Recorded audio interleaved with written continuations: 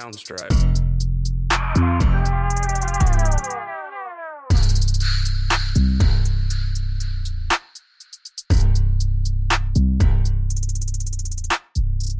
Hello, everybody, and welcome to the first ever episode of the Arena 51 podcast, your home for out-of-this-world sports and news takes. I'm Cole Kerr. I'm Julian Silva. We appreciate anybody and everybody who listens to the show and supports us, so thank you guys very much, and we hope you enjoy. Yeah, so basically this podcast is going to be us, what we do usually, but we just decided to record it. Yeah, you know, we got debates on the couch all the time. You know, we like to go back and forth, always texting, always talking to each other, and we thought, why not let get it down and record it, have everyone stream it. Some takes better than others, but yeah, they're gonna learn that real quick. You have absolutely no idea what you're talking about. So let's hop right into the first segment today. Well, actually, we'll showcase what the segments we're going to be doing for you guys today are. So the first one, we're going to go into the MLB trade deadlines. Obviously, the lockout just happened, so that's pretty big news too. Then we got our top three favorites in the NFC and AFC. That's changing every single day. So we'll see what we got to say about that. Number three, I know no one, and when I say no one cares about soccer. I don't either, but this was a request from Jules. Rebs suck. So that's the third one. The Rebs blew it. The fourth one, college football news. We got a lot to talk about with the new seeds, Lincoln Riley. Number five, we got NBA talk, a lot of NBA happening. And then number six is a little surprise for you guys. We got a little surprise segment at the end, maybe even a guest speaker. But with that being said, let's hop in right into our first segment, which is MLB signings. And Jules, who do you think has made the biggest moves, the best moves so far? I mean, it has to be the Rangers. I mean, you signed Marcus Semien. He was an absolute animal last year. Corey Seager. I mean, and the money just handed out. It was just out of nowhere. Like the Rangers, like, come on. You got rid of Gallo. You thought they were selling out. I thought you were going to say that. You can keep going. I'm just letting you know you're a casual if you want to keep talking. Why? What is adding Marcus Semien? Okay, adding Marcus Semien, Corey Seager, John Gray. Those are three big signings. They still suck. The Rangers are still terrible. Is that not crazy, though? No, that's crazy. But did they win the offseason? No, they're still – are they in a little bit better spot? Yeah, maybe they'll finish fourth in the AL West this year. Nice. I'm looking at the Mets. I'm looking at the Mets. The Mets who are going to be able to maybe compete for the NL East Championship this year. I mean, we got Eduardo Escobar on a cheap 2-year, $20 million deal. Starling Marte, the best center fielder available in the market. Mark Canha, another solid piece. And then to top it off, everyone knows Max Scherzer, 3 years, $130 million. Maybe the best pitcher of this generation, up there with, Clayton Kershaw and Jacob deGrom, which is now his new teammate. The Mets are looking scary. They've always been a good team that just for some reason can't figure it out. Injuries. Or can't stay healthy. Injuries. They can't figure it out. Maybe this is final of the year. They got some stars now. Maybe they can piece something together. Yeah, they definitely need some bats because how does deGrom have a losing record? Like that just can't happen.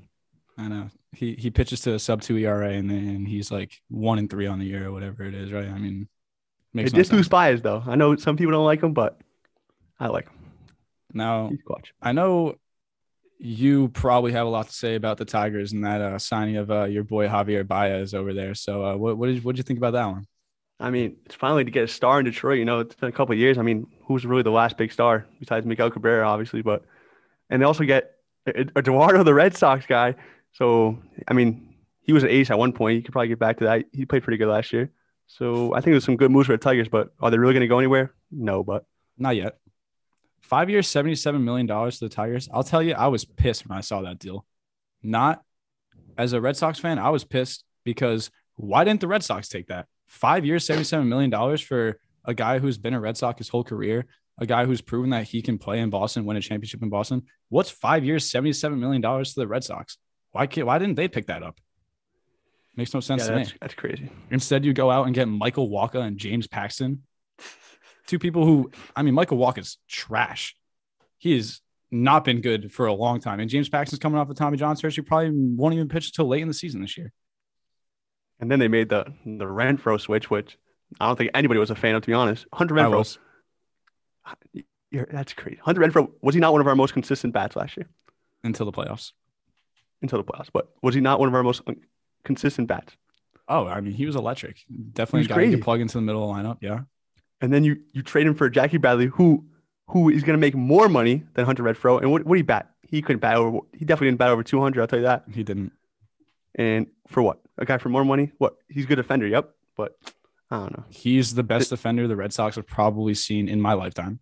First off, Gold Glove caliber center fielder on a team that sucked at defense last year, and in a ballpark that you need to have good defenders. I mean, that's a very weird ballpark, and one that Jackie Bradley knows very well. And we can't just glimmer over the fact that they got 2 prospects in that deal too.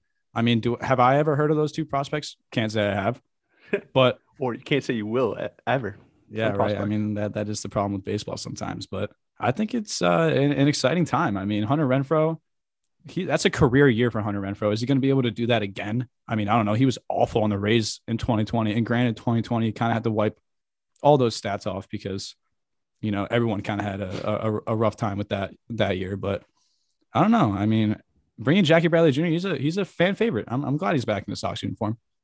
And you have to look at it from Milwaukee's standpoint too. I think that was a decent ad for them. Like everybody's just talking about the Red Sox side, but Milwaukee adding him, that could be good. But they lost Escobar though. But he was never going to stay. But yeah, and they lost Avisail Garcia to the Marlins. And the Marlins, as you know, our dear friend Michael Nocera has brought up a couple of times. Just because he's a Mets fan, he likes to make it seem like the NL East is actually a competitive division. He keeps saying that the Marlins are making surprising good moves, and it's hard for me to deny that. I mean, they get Garcia 4 years, $58 million. They lock up their ace Alcantara, and then they sign a solid third baseman and utility guy in Joey Wendell. So, yeah, I mean, the Marlins making moves too. I mean, signing Sandy was huge because their pitching was actually pretty good last year. It was just the offense that was bad. They get Sandy back. I mean, and they got rid of what's his name, and they have my favorite boy, Jazz Chisholm Jr. That's my boy. At shortstop. That's your boy. Mullins could be something, but you know him. Yeah, we're boys. Yeah, okay. What do you think about the Blue Jays? I mean, everyone knows about their offense. Their offense led by Vladimir Guerrero. I mean, that we went to a game, me and you, where they hung up what? Oh my goodness. What did we leave in like the 6th inning? It was like 16-1. We were like, can't stay here anymore. So it's always been their pitching that's the problem. And what do? Re-sign Barrios. Get Kevin Gausman, one of the best pitchers in the league last year for 5 years, $110 million. I mean, that Blue Jays team, are they going to win the AL East? I don't know about that, but yeah, that's all we needed for the division to get a lot better, and the Rays just got a lot better.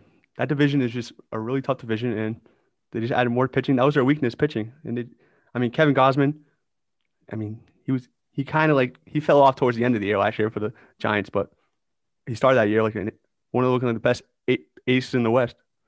So they add some pitching, but I don't think they're going to win a division. I think the Yankees are taking it next year, to be honest. You did not just say that. All right. Okay, so you just said the Yankees are going to win that division, right? So what makes you think that? The fact that they were this 2 seed in the wild card last year, or the fact that they haven't added anyone and all they've done is drop people since the deadline? Which one of those is really enticing to you? Trevor Story's coming. No, he's not. And once you add Trevor Story, you change the whole scene. What about Trevor Story on the Sox? Move Xander over to second. Then it's the Red Sox by a mile. Run away with that division. So Trevor Story is just the secret to the AL East? I mean, you're that high on Trevor Story? He wasn't going to do anything with the Rockies, but I think the Red Sox they're like 1 star away. If we had one more star in that series, dude, we're going to the World Series. All right. The Yankees, I don't know.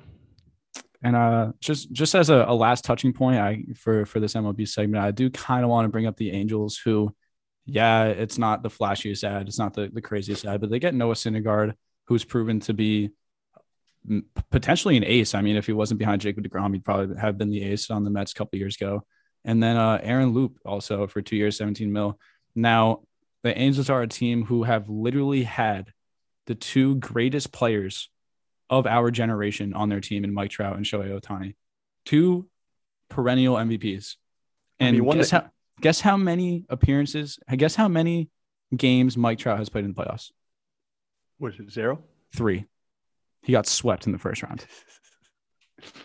Yeah, they had no pitching. But if you think about it, people consider Mike Trout the GOAT. That's not reasonable to say, right? That's not crazy to say. No, it's not.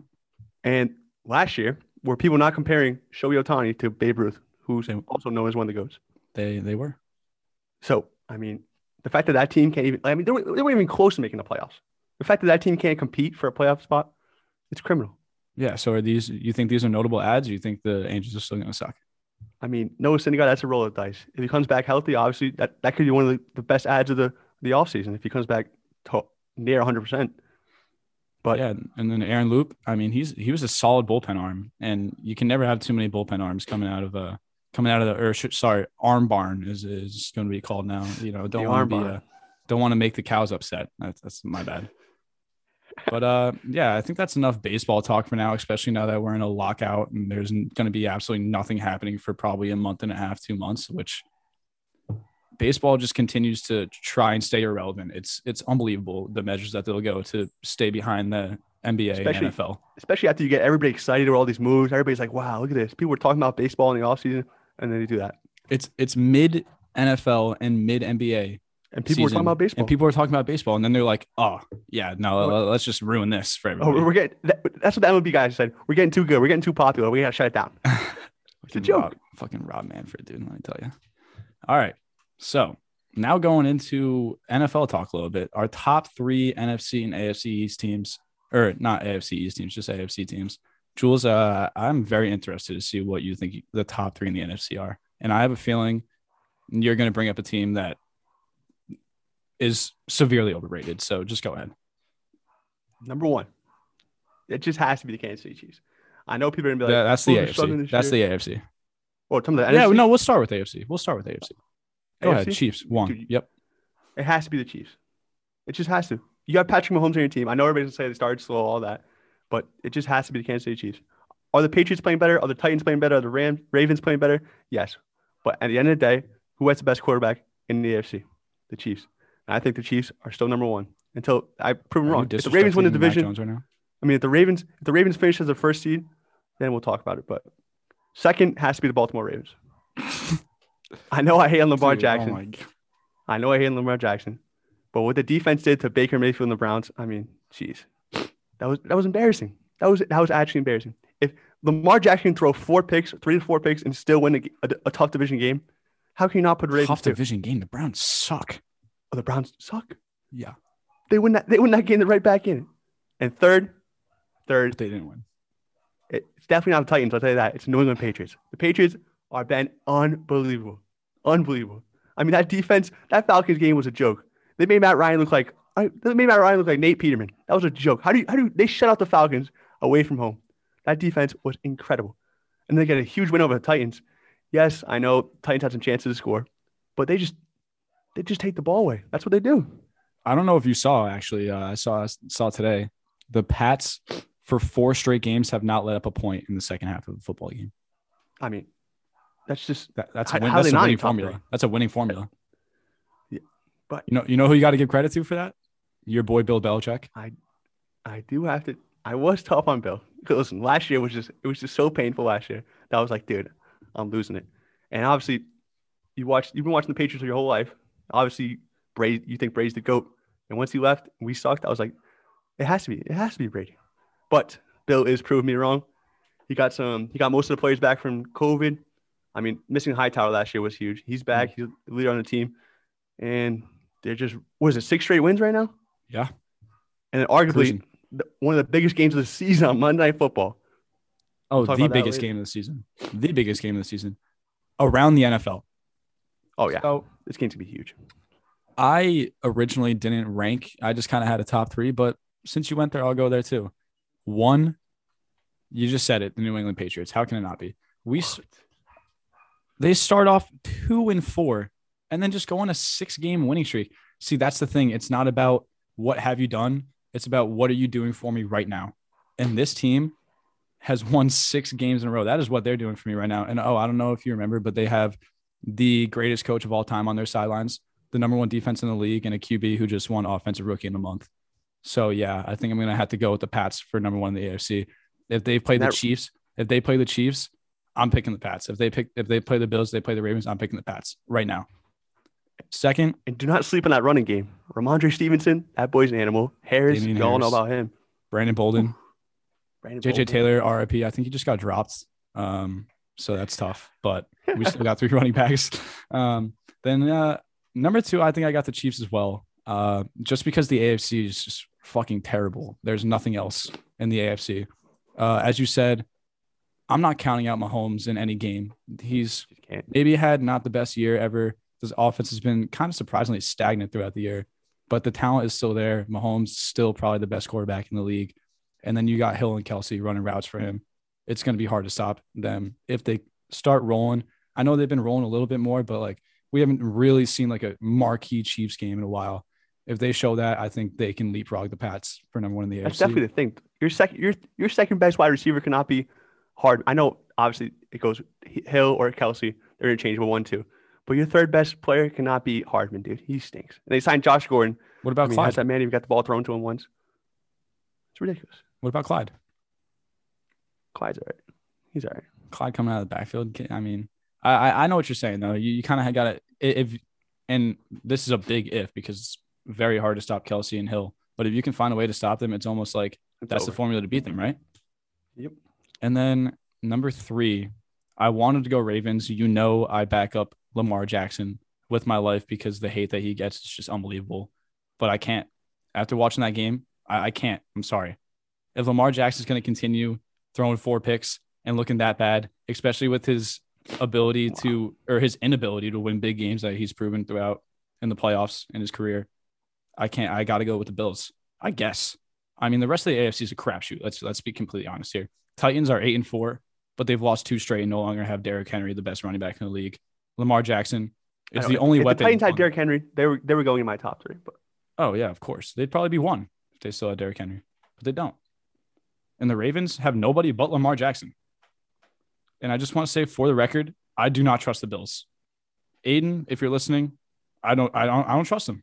I mean, you guys are so high on Josh Allen. You get MVP. The fact that how many points he put against the Jacksonville Jaguars? Josh Allen, the MVP, scored 6 points against the Jacksonville Jaguars. That right there, I was like, that's it. I'm done. I'm not sold on this guy. I'm not. Yeah. So then you score. So obviously the offense isn't clicking if you only scored 6 points against the Jaguars. You think, oh, maybe their elite defense can bring some hope to the team. They give up 5 fucking touchdowns to Jonathan Taylor, and they get routed at home against a Colts team. A Colts team that's surging. But we didn't even mention the Colts, dude. They could low-key, they could be up there. Top 3? No. I just don't trust Carson Wentz. That's the thing too. Yeah. All right. So that'll wrap it up for the AFC. But what about the NFC for you? Who wants to go first? Me or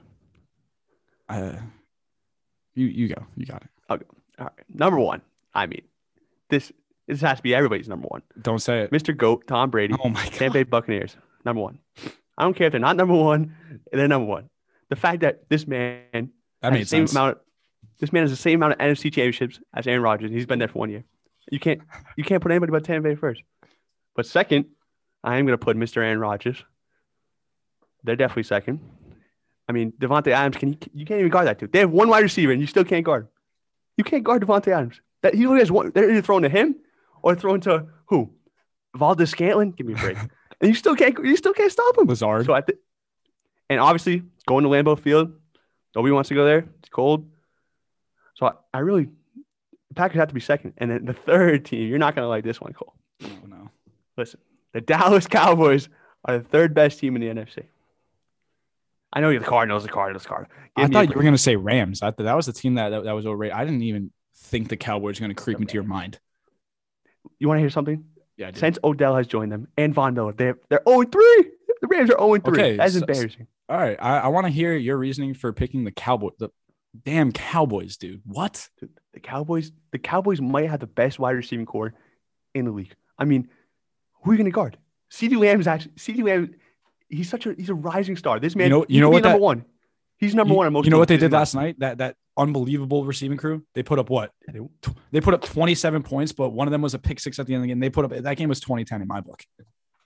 So that Saints defense is nothing to slag about. That Saints defense is depleted. All they got is Marshawn Lattimore. Everyone else is injured. Could they stop him? They couldn't stop him. Who? The Cowboys. Who were they guarding? CeeDee Lamb had a game. Michael Gallup had a game. Amari Cooper, he came back from COVID. Is that not one of the greatest wide receiver cores in the league right now? Michael Gallup. It's probably 1. You're right. It has to be. But they've just been a sinking ship, dude. They haven't proven anything to me yet. They really haven't. And I was high on until they went on this skid that they've been on. I was high on the Cowboys too. But I don't know, man. I mean, can you really look at a team that is struggling as bad as they are right now and tell me that they're better than the Cardinals? Yes, I think they're better than the Cardinals. Do you think I'm telling defense you, is if a that's a playoff liability a little game, bit? that's gonna be a shootout. If that's a playoff game. I would love to see that game. Cardinals versus Cowboys, either at Jerry World or in Arizona. I don't care where it is. That game Well, would be a it'll shootout. definitely end in an out, but it'll be a blowout for the Are you Cardinals. serious? What about Tony Pollard? He looked good last night. He looked great last night. That's your second running back. Tony Pollard's going for 50 yards. He's their one now. Ezekiel Elliott, get out of here. Man's washed up. He just doesn't. He doesn't have the speed like he used to. Ohio State Zeke was explosive. This man, he looks like he's running with a piano on his back. It's sad. It's sad, honestly. I know. But that's what happens when they give him the ball like his first 2 years. He ran the ball like 30 times a game. What do you expect? Yeah, that's true. So those are my three: Tampa, right. Packers, Cowboys. You're wrong. So one is the Packers. What?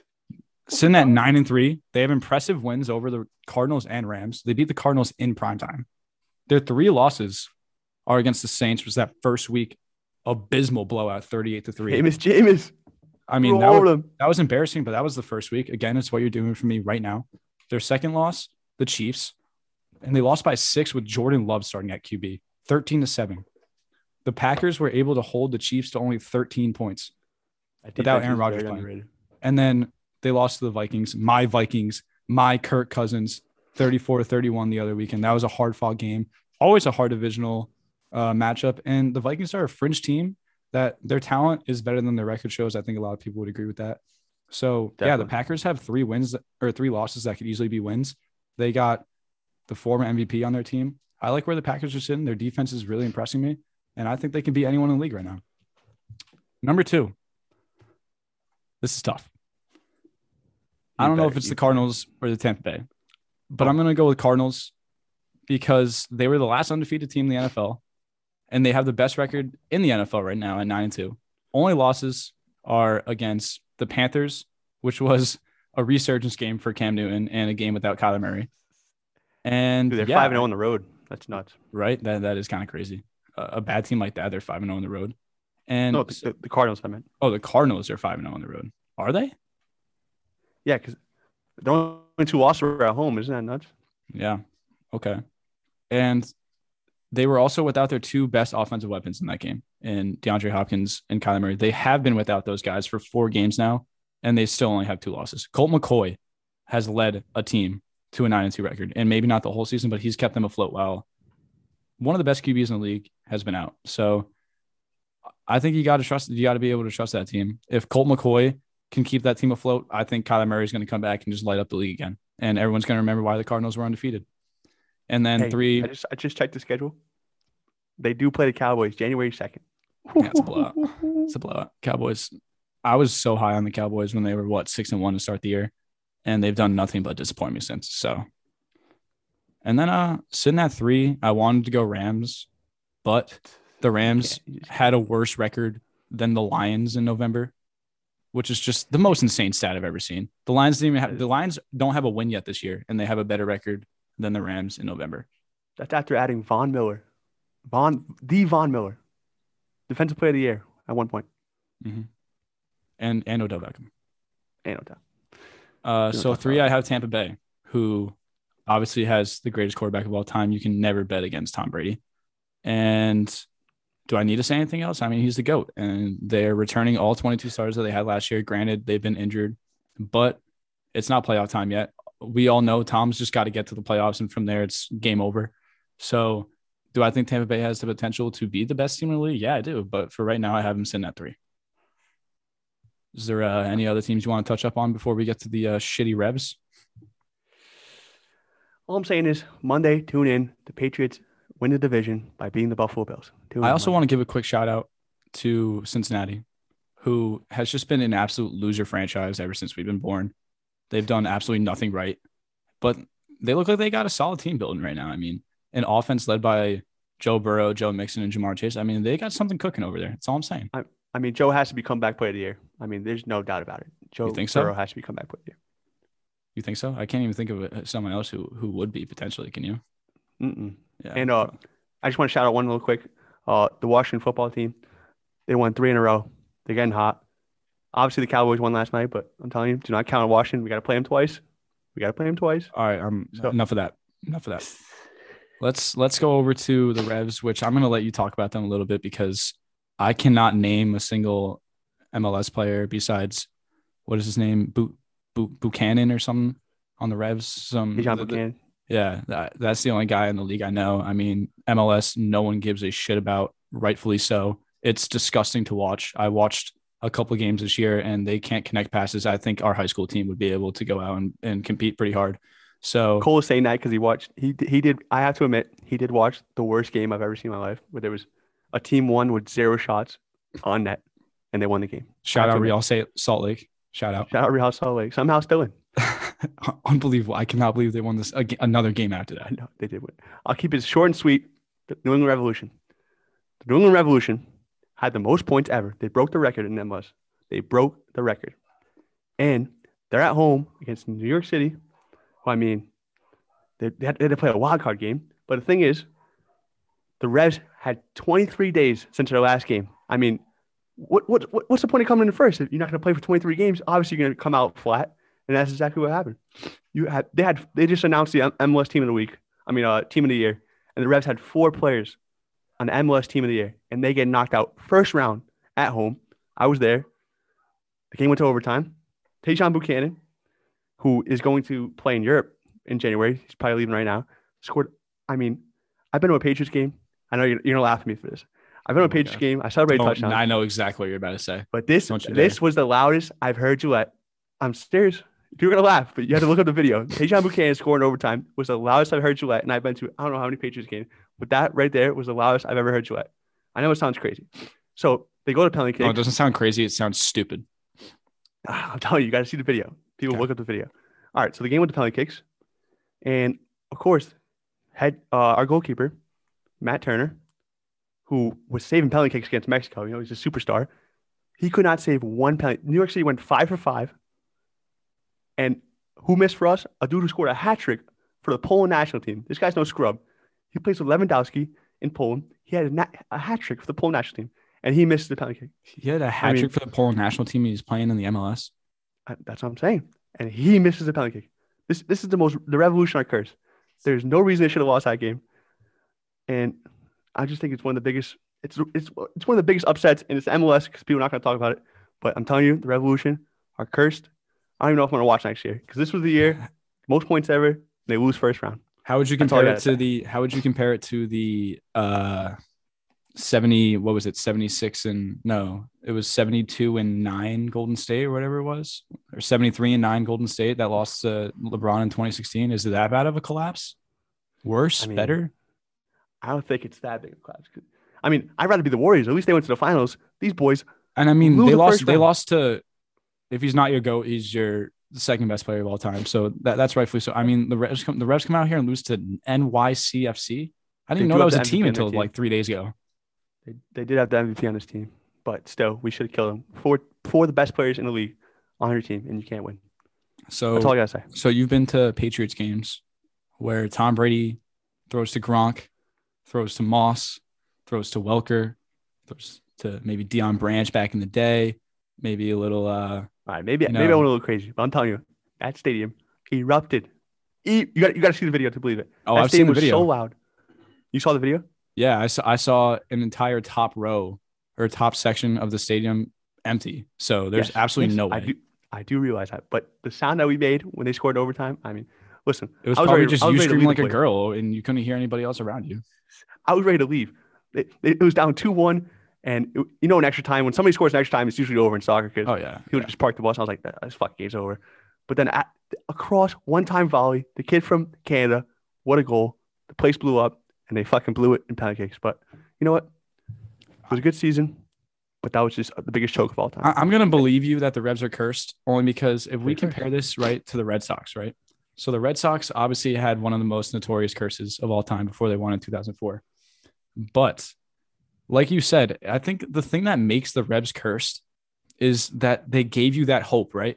They're losing in the 117th minute and they come back and tie it up. Right then you're thinking there's no way we can lose. There's no way we lose this game. Just like I think in the Red Sox, when they lost to the Mets in, I think it was 86, they have game 6 on lock. Ball goes through Buckner's legs, and the rest is history. Mets win the World Series. That was kind of the pivotal moment in the curse for the Red Sox. And I think this is the pivotal moment for the curse of the Revs. We'll see when they break it. To be honest, I don't give a shit when they break it because I won't be watching. You good with the Revs? Yep, we're good with them. All right. Let's go to some college football news where my Oklahoma Sooners lost a beloved coach, Lincoln Riley. And can I be mad at this man? Yes, I can be mad at him because he's been around this program. He is the one who has been delivering 3 playoff berths in the past 4 years. He's been QBU, coaching Baker Mayfield, coaching Jalen Hurts, coaching Kyler Murray. But can I also be mad at the contract? If I'm Lincoln Riley, I leave too. Did you see that contract that he got? Yeah, that was crazy. $110 million. They're buying 2 houses for him in Southern California, and he can use a private jet, him and his family and whoever else he wants, whenever he wants, 24/7. I mean, am I taking Southern California living like that or Oklahoma living where he seems like not be able to get it done? He will not have better fans at USC. I'll tell you that. Why? Oklahoma fans are crazy, and they're everywhere, and they're loud. And you can't even compare football in California to football in Oklahoma. Yes, you can. When's the last time USC's been good? I mean, this year, what did they do this year? USC has been trash. Used to be good. But when they're good, their program is elite. They're up there with the LSUs of this world. When they're good. The only reason why you say that is because they haven't been good. And they deserve to be good. The last time I remember they're good was actually when Reggie Bush played for them. That's the last time I thought they were good. They were pretty good. When's the last time USC's been good? They were pretty good when Matt Barkley was their quarterback back in the early 2010s. But that was even kind of a disappointing season too. And then Matt Barkley went on to be an absolute nobody in the NFL. I don't even know if he's still there. If he is a backup quarterback, probably 3rd string somewhere. So, yeah. And he's also, isn't he taking players with him or something like that too? Who, Lincoln? Yeah. He's not taking players with him, but people are decommitting and then recommitting to USC. So that's happened with a quarterback that was committed to Oklahoma, a running back. There's been a lot of people on our team already, Oklahoma's team, who played already for Lincoln Riley and who are transferring. Have they announced where they're transferring? Not all of them, but a lot of them are perceived to be going to USC. I guess Lincoln Riley's got some magical touch that makes people want to just be around him. He's got to be some football wizard if all these people are dropping out and going. You don't see that happen with Notre Dame and Brian Kelly. Yeah. So where do you think Oklahoma goes from here? I mean, they're entering the SEC too in a couple of years. That's going to be, I mean, they lose. It all depends on what coach they get back. You know, if they can get a Brent Venables, if they can get a Lane Kiffin, a Bob Stoops, maybe they can revive that program. If they just like call up some cornerbacks coach that's there right now and try and build him into some great coach, going to the SEC, I don't know if they're going to be able to hang with the Alabamas and the Auburns and the LSUs of this world. I'm going to throw a name out there. That sounds crazy, but it could happen. What if Urban Meyer at the end of the year says, I'm done with NFL? Would you like him at Oklahoma? No. No to Urban Meyer, huh? I don't know, man. I was never a big Urban Meyer fan. Yeah, he's proven he can be really good in college. But, I mean, I'm just going to always think of that scandal that he's had, right? Oh, yeah. The multiple scandals. He's got like 2 now, this guy. I mean, that video is just – that picture is – it's like, what are you doing, my guy? I mean – he's dancing with like some 20-year-old at a bar or something. He's like a wife. He has a wife, at that point, family. 0 wins, which makes it even. Yes, he has his freedom. He's a coach, but it comes with the job. You're getting paid millions, and you haven't won a game at that point. It just can't happen. I don't think he's going to go anywhere either. I think he's going to try and stay. What about you? Stay with Trevor. You think so? Yeah. I hope Trevor picks it up. I want to see Trevor being a bust, to be honest. Speaking of Notre Dame, by the way, Brian Kelly, in the middle of a playoff berth, leaves Notre Dame and goes to LSU. And there's 2 hilarious clips that go along with this coaching move. First, he had a meeting with his former players at Notre Dame. And apparently, I don't know how the video got leaked. I think it was a player on Notre Dame who recorded it and leaked it to the media or something. His meeting with his goodbye speech to his players was 4 minutes and 28 seconds long. And then So that's one funny clip, right? You think a coach has given you think a coach has given this much time to the program would, I don't know, have more of a heartfelt speech? I mean, he's been there for over a decade, so whatever. That's his choice. It's less than 5 minutes. The next funny video, which I think is even better, I don't know if you saw this.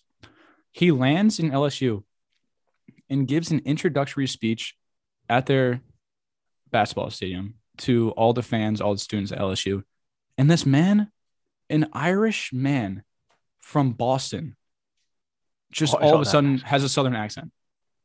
Did you hear the way he said family? Yeah, that was ridiculous. Dude, I mean, I get you're trying to fit in, but come on. I mean, you don't got to like talk like them yet. We know that's artificial. It makes you look even worse. I mean, the fact that he's still coaching Notre Dame while he's doing this is just, it's laughable. It really is. So he's not coaching Notre Dame now. Notre Dame has a different coach now. No, he's in LSU now. He's officially gone. Now, that's the best part is that Notre Dame can still potentially, they're a 6 seed right now. They can still potentially, with some madness this weekend, get into the playoffs. Now, imagine Notre Dame gets into the playoffs and wins the national championship. Does he demand a ring? No, he can't get a ring. No? He'll want one, but you actually cannot give him a ring. Imagine he leaves Notre Dame because he feels like he can't win a national championship there, and the team that he leaves and abandons wins one like 4 weeks later. I'll tell you what, the Notre Dame football team is motivated. I'll tell you that. They're not going to go down easy after this. They got to get in first. If they did that, that would be the biggest boot in the ass ever. It actually would be in sports history. That'd be so funny. That'd be hilarious. As someone who doesn't have a favorite college football team, Jules, I think you should be rooting for Notre Dame right now. I think I want to see that would just be hilarious. But I'd also want to see Cincinnati. That'd be crazy too. Yeah. So actually, that's a good transition into the top 4. So the top 4, we got Georgia at 1, obviously, Michigan at 2, Alabama at 3, Cincinnati at 4. Jules, you got any something you want to say about these? How do you feel about that? I got 0 complaints about this. I think Michigan deserves that spot. They dominated Ohio State, dominated them. Obviously, Georgia won. Nobody's going to talk about Georgia. Alabama, you got to be in there. Cincinnati, I mean, undefeated. You have to put them in there. But people are talking about Oklahoma State, but I don't know. What do you think? I think my personal top 4 was Georgia, Michigan, and then I had Cincinnati at 3 and Alabama at 4. Now, I'm not mad Alabama didn't move from the 3 spot because they were there the week before, and then they won in the Iron Bowl against Auburn. So it's hard to move them out of that 3 spot. But it took them 4 overtimes to beat a 6-6 Auburn team and 3-5 in the SEC. It took 4 overtimes. They won by 2. That's very concerning. I know the Iron Bowl is always intense, always a tight game, but you got to play better than that to be a 3 seed in the playoffs. So I'd put Cincinnati at 3. They're a great story. All they've done is beat every single person that's in front of them. And if they beat a ranked Houston team in the AAC championship, I mean, you got to put them in. And I think they have fate in their own hand. If they lose, that's going to be that would be brutal. That would be I actually feel so bad if they lose to Houston. Now, it reminds you of UCF. It really does. But that's one thing. UCF, 2 years in a row undefeated.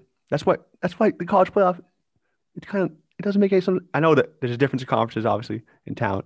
But if you go undefeated 2 years in a row, shouldn't you have a shot? You should have a shot. No, you should have no shot. If you go undefeated UCF 2 years didn't deserve to be in the playoffs both those years. But Cincinnati does. Yeah, because Cincinnati has been playing ranked teams, and they have a much difficult schedule than UCF ever had. And UCF, if Notre Dame was getting blown out by Alabama as the 4-1 seed, imagine what Alabama would have done to UCF. That game wouldn't even be fun to watch. They'd lose money, the NCAA, running that game. That's true. Yeah, and then I guess the only other point I kind of want to touch up on here is, would it not be the most Jim Harbaugh thing of all time to beat Ohio State last weekend in a rivalry match, get the number 2 spot, and then just lose the Big Ten championship to Iowa this weekend? A pretty not great football team. That'd be horrendous. And they wouldn't make the playoff after that, right? No way. They wouldn't. And I mean, Jim Harbaugh has proven every single year that he's going to choke at some point, and that choke has not happened yet. And I think it's bound to.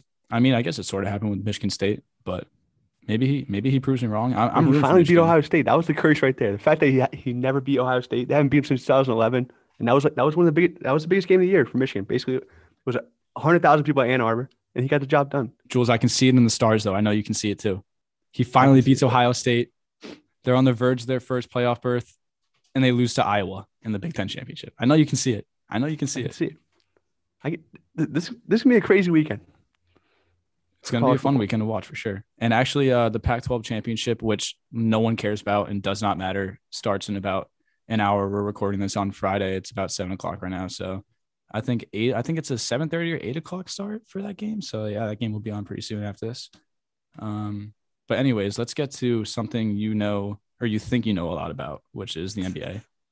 The Celtics underperforming per usual. What's new?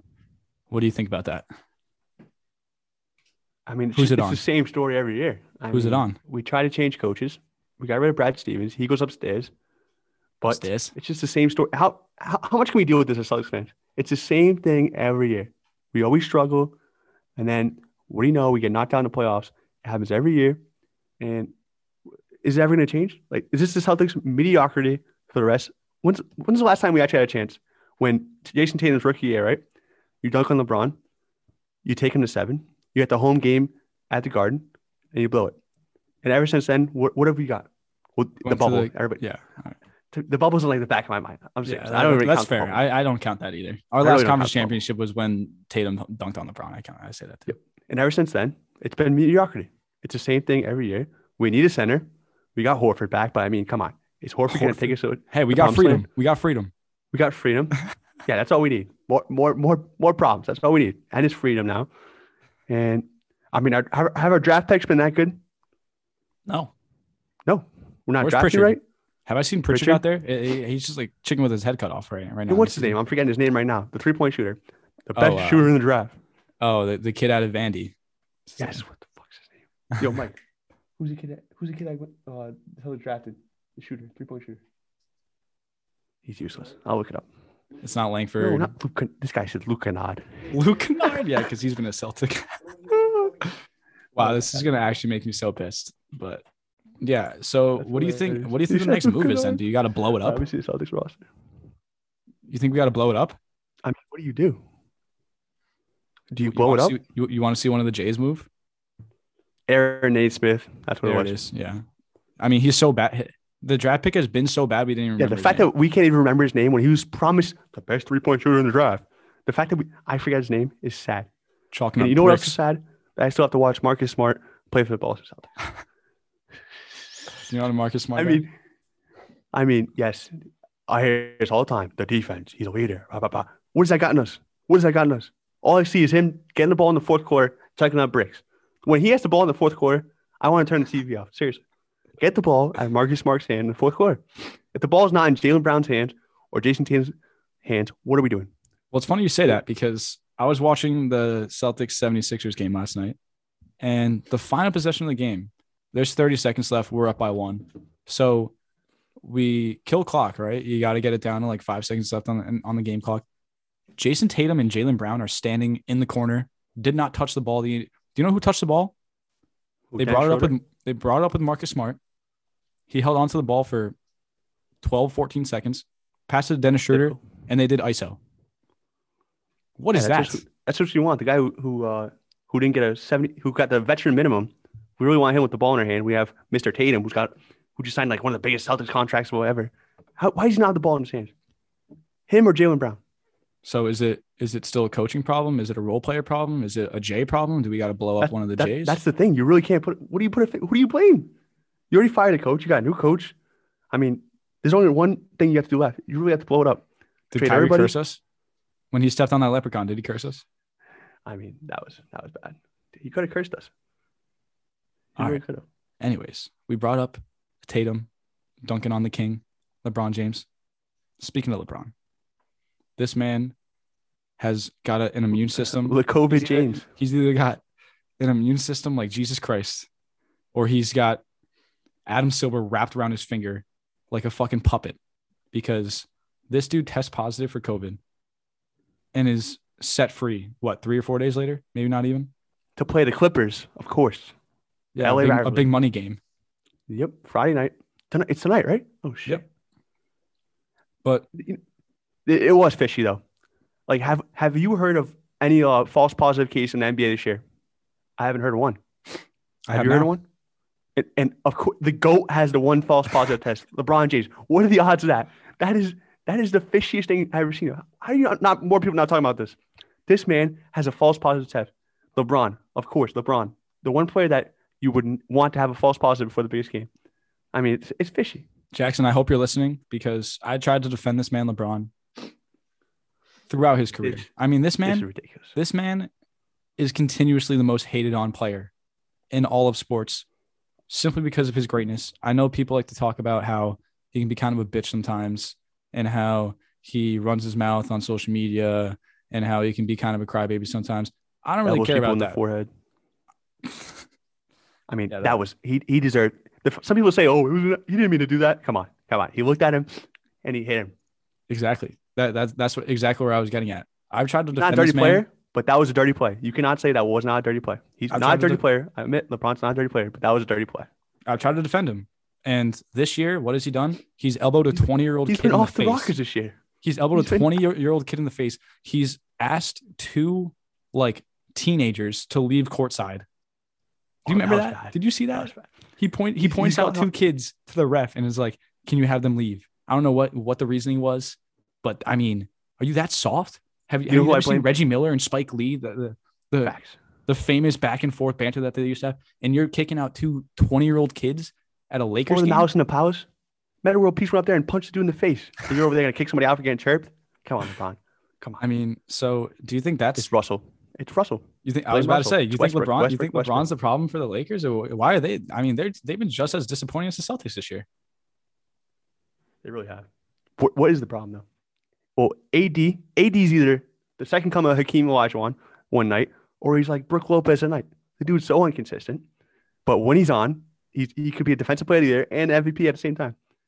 But he is inconsistent. That's my guy. I like AD, but sometimes he's just too inconsistent. You just love the inconsistent guys. You love Tatum and you love AD. Yeah, some may say. But is Westbrook the problem?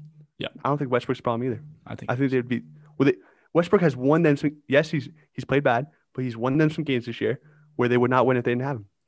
Especially when LeBron was out. Jules, I know you've seen that video of Russell Westbrook backing down that guy on the elbow. Loses his dribble. Starts slapping the ball on the ground, trying to get his dribble I could not defend this one, Westbrook. that actually was that was worse than high school ball. Dude, that was middle school. I haven't seen that since I was playing CYO when I was 8. Yeah, that was bad. That one I cannot defend. And then he picks the ball up when he finds out he can't get his dribble back and chucks up fades away. An air ball fade away. Oh my God. That was bad. So if it's not the Celtics, it's not the Lakers. Who's the best team in the NBA? And why is it the surging Phoenix Suns who haven't lost a game in a month? It is not the Phoenix Suns. The best team in the league. Golden State Warriors. I hate to say it because I can't stand them, but it's the Golden State Warriors. Oh my God. I knew it was coming. And they're going to prove it tonight. Yeah? Did they prove it against the Suns? Did they prove it against the Suns 2 nights ago? Nope. The Suns have been on a crazy run. Listen, the Suns, last year was the Suns' year. No LeBron. Why? No Curry. Why can't it be this year? Because it can't be this year. Why? There's no way they go to the finals again. Why? If the Phoenix Suns go to the finals, 19-3? They haven't lost a game. They haven't lost a game. They didn't lose a game in November. It's December now. I think it's 18 straight. I think they just beat the franchise record. It's 18 straight now. If Chris Paul goes to the finals back to back, he's the best point guard of all time. I will say it. Best point guard of all time. If Chris Paul wins a final, that's all he needs. That's all he needs. Did I just reach heaven? This is my favorite day ever. I hate on him. Are you kidding me? You just admitted that? That's how. This is on the record. I have no faith in going back to the finals. This isn't going anywhere. This is on the record. I just if he goes to the final again, I mean, if he goes or if he wins. He's not. If he goes or if he wins. If he goes again, he's the GOAT. He's got to win it. He's got to win it. Yeah, that was heartbreaking last year. That was his chance. I mean, so why is it Golden State then? Right? Why is Golden State the best team? I mean, they have, I think, the same record. If not, I think maybe one less win than the Suns. Is it because Steph? Well, it's Steph, and they're doing this without Clay. People forget how we haven't seen him in 2 years, yes. If Clay is 80% of the player he is, the Golden State Warriors run away with a championship. run away with the championship. That's the thing. I don't know if you saw. The Warriors also had the greatest G League roster of all time a couple nights ago when they started Andrew Wiggins and James Wiseman in the G League to get a little rehab game back. Imagine That's being another thing. They're doing without Wiseman, who's been out for I think the whole year. Wiggins played in the beginning, but he's been out lately, and Clay hasn't played in 2 years. But if they get that lineup, would it go Clay? It go Steph, Clay, Wiggins, Draymond, Wiseman. I mean, who's beating that? the Suns. That's insane. Especially Clay has to be 80% of the player he is. If he's 50, they might struggle. But if he's 80, they win the whole thing. All right. I mean, I still think it's the Phoenix Suns, but say what you will. I mean, I guess once again the East has no love. You can maybe throw in Giannis and the Bucks. I mean, really, you can't count them out. Can't count them out. I'm not throwing the Heat in there. I'll tell you that. You're not throwing the Heat in. Who's the number one? You throwing in Washington? Yeah, that was a joke. I'm just kidding. All right. I think we've beaten a little the dead horse here a little bit in the NBA. So why don't we move on to the last segment, the surprise segment. Just for the record, guys, every single episode we're going to be doing this segment. It is the conspiracy theory debacle. We will tackle a different conspiracy theory every single week. And for the first episode, we decided to do the infamous Who Killed JFK. Now, a roommate of mine, Mr. David Gardner, aka Dibs, is very knowledgeable for whatever reason on this topic. He has shared to me his 2-shooter theory many times before, and I can't say he maybe hasn't convinced me. So we'll see if he can convince all you guys too. Soundstrap. Gonna get a lot of dough. Anything is possible. Turn me up in the headphone. Soundstrap. Yeah.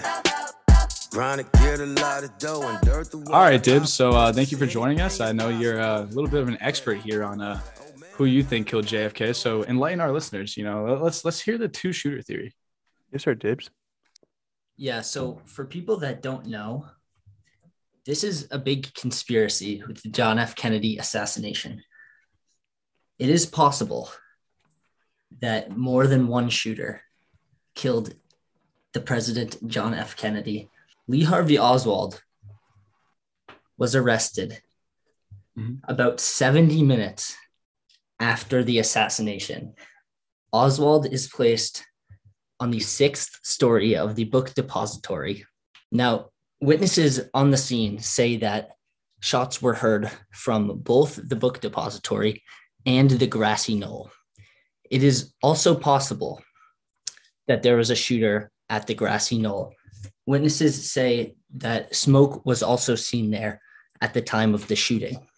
The United States House of Representatives Select Committee on Assassinations has actually said that it is likely 2 or more gunmen were involved in the assassination due to some auditory evidence suggesting that more than 3 shots were involved in the scene.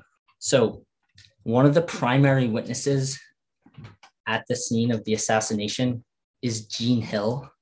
Jean Hill wrote a book dissenting with the Warren Commission, saying that the Warren Commission fabricated her statements after the fact. She places Jack Ruby at the scene of the John F. Kennedy assassination. Jack Ruby, for those of you who don't know, is the person who killed Lee Harvey Oswald before he was brought to trial. Jean Hill, is seen in the Zapruder film taking pictures at the time of the assassination. Those pictures were later taken by the government and never seen again. Jean Hill says that between the time of the assassination and the investigation, she received death threats and had her tires slashed. Now, what's interesting is not only did she receive death threats, but other witnesses at the scene of the crime died shortly after and very suspiciously. The Sunday Times, a British newspaper, puts the probability of that happening coincidentally at 100,000 trillion to 1. Now, it seems very likely that something else was going on here. Witnesses usually don't die in large quantities in a small week span. Only one person was ever brought to trial in the John F. Kennedy assassination, and that is Clay Shaw, who is a businessman. Clay Shaw, according to a police officer who arrested him, used the alias of Clay Bertrand at the time of his fingerprinting. Another witness called during the trial testifies that he heard Clay Shaw discussing with another person, David Ferry, that they had discussed assassinating John F. Kennedy just months before, and that both of them knew Lee Harvey Oswald. Clay Shaw, during the trial, denied being a CIA agent or being involved in any regard with the CIA. However, the former director of the CIA later testified under oath that Clay Shaw was an informant of the FBI. It is also worth noting that David Ferry drove into Dallas on the same day of the assassination on a business trip. I mean, the evidence seems pretty indisputable to me. I mean, I don't know how you're feeling, Jules, but it sounds to me like, I don't know. And I also heard that there was somebody there. There was some dude there in a picture of the JFK murder. He was holding a tall dude holding an umbrella, a black umbrella. And to this day, nobody's ever documented this guy, knows who he is, his name. So I'm saying there was definitely something fishy going on. Will we ever know? Probably not. But the government has been known to do some extremely fishy stuff before. I mean, this is just one example on top of that. I mean, they've been hiding Area 51. Shout out Arena 51 podcast. They've been hiding Area 51 evidence for who knows how long. And then all of a sudden, they're just like, oh, yeah, by the way, aliens are real. So, and they do this. I know we're going to get a little crazy here, but they do this during a pandemic where everybody's focused on COVID. Oh, yeah, aliens exist. COVID. Like, come on. Is that not weird? Of course. Now they announce aliens when nobody's even talking about aliens. And nobody even talked about this. They released that there was actually like UFO. There was evidence of UFOs, and like nobody talks about it. Before, it was aliens. Everybody in like the 80s, 90s, 2000s, everybody's like aliens, obsessed. And now they say aliens exist. Nobody's like, all right, and go back to their lives. Are you kidding me? All I'm saying is there just seems to be too much evidence that would be coincidental in some cases if they were individual, but the fact that all of this evidence is like kind of grouped together in a certain time period surrounding one guy, it's like that doesn't seem too coincidental. I mean, it just sounds shady is what I think. So we went to the summer. I think we should vote on whether or not we think this conspiracy theory is real or not. So my vote, I say, give me the two-shooter theory. JFK was not killed by Lee Harvey Oswald. This man was killed by multiple people. If you've seen the video, it looks like his wife is saying like he got shot. I think it was like the shoulder or something. And then you see, like the fatal bullet hit him in there. But it looks like a bullet kind of went in from like a different direction and then he got shot too. So yeah, Dibs is bringing up a diagram right here. I know you guys can't see it, but yeah, you want to kind of describe it a little bit? So in the single shooter theory, there are 3 total shots. One of them hits the underpass. It's likely a dud shot. It has nothing to do with the rest of the assassination. One bullet kills the governor, John Connally, who's in the car next to John F. Kennedy. The third bullet, this is known as the magic bullet. This bullet comes from the assassin's gun in the book depositorium and goes through Kennedy's shoulder, below his collar, goes up through his neck and his tie knot, enters John Connally near his right armpit, shatters his rib and his wrist, and exits under his nipple, also leaving a wound in his left thigh. I mean, are you kidding me? A one bullet did that? It just sounds too good. It just sounds like whoever this guy was, it can't be one guy. Whoever this guy was must have been a trained sniper. And like this guy must have been. Do you know? There's no way this guy was that good. He could do all the shots. Lee Harvey Oswald was actually a former United States Marine who did have training with guns, however, was never known to be using the rifle that later shot Kennedy. Lee Harvey Oswald was pictured with the rifle at multiple points in his life, but nobody has ever testified that they know he knew how to use that. Lee Harvey Oswald also, after he was kicked out of the Marines, defected to the Soviet Union right at the height of the Cold War and was let back into the United States less than 3 years later without being properly vetted. There's too much evidence. Some crazy stuff was going on. There's too much. That I think the bullet, that the magic bullet, I think that's what really does it for me. I think that's what proves it. I mean, this one bullet just bounces like through his collar down to his like ribs or whatever it was, and then out and goes through Conley too and breaks like his ribs. And it's one bullet. What are we talking about here? That's multiple shooters. There was multiple shooters. Conspiracy theory confirmed in my book. Dibs, how do you feel? I feel like there are multiple possibilities here. It seems likely that more than one shooter killed the president. However, the evidence is inconclusive because there's just too much we don't know still. All right. So what's your vote? Your vote's no then? No conspiracy? Conspiracy is false? My vote is that there was a conspiracy. Oh. Are we going to get around? Are we going to get a triple threat here? Are we going to get all 3-0 clean sweep? Of course. I would never trust the government. Yep. Conspiracy.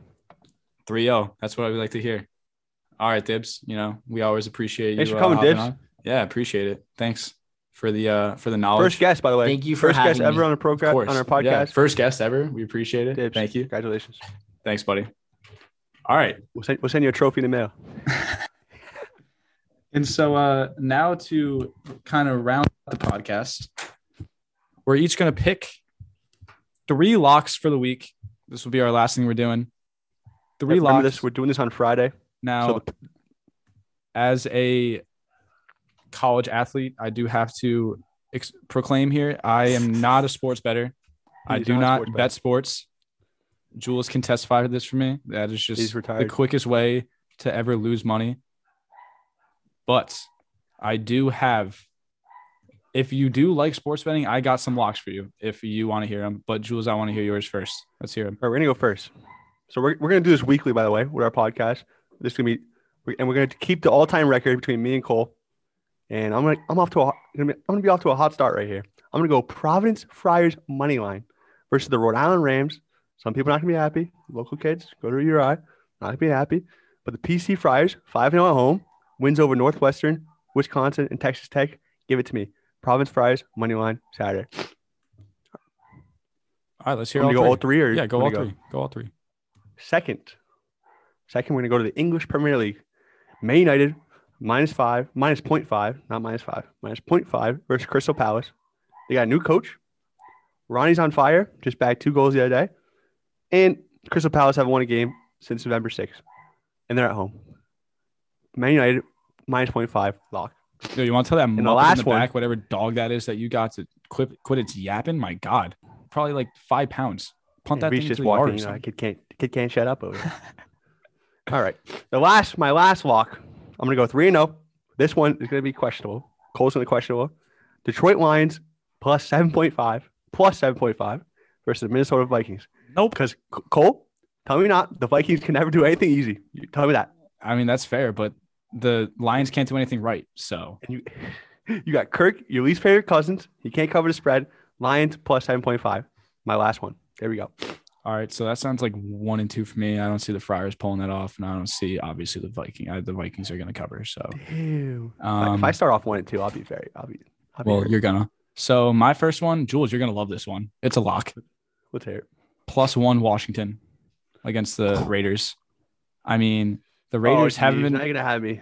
The Raiders haven't been playing their best football recently, and the Washington football team has been doing just that. What is it? 3 wins in a row now. 3 in a row. 3 wins in a row. Antonio Gibson looking like a bona fide lead back once again, fully healthy. I love that pick, and we're gonna keep it football for this whole show because, I feel like that's just what I'm comfortable with.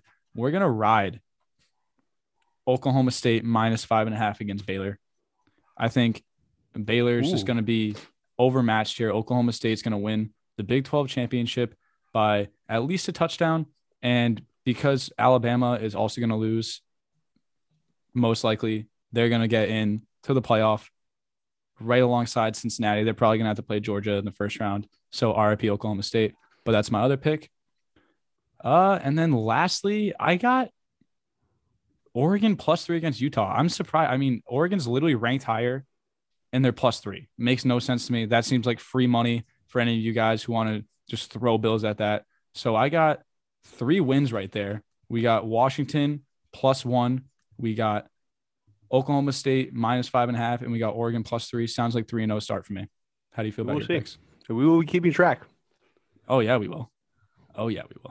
Well, that seems like it's going to be it for today's show. Thank you everybody for listening for the first ever episode of the Arena 51 podcast, and we'll see you guys next time. Thanks for coming, boys. Thanks for listening, and girls. Later. Soundstripe.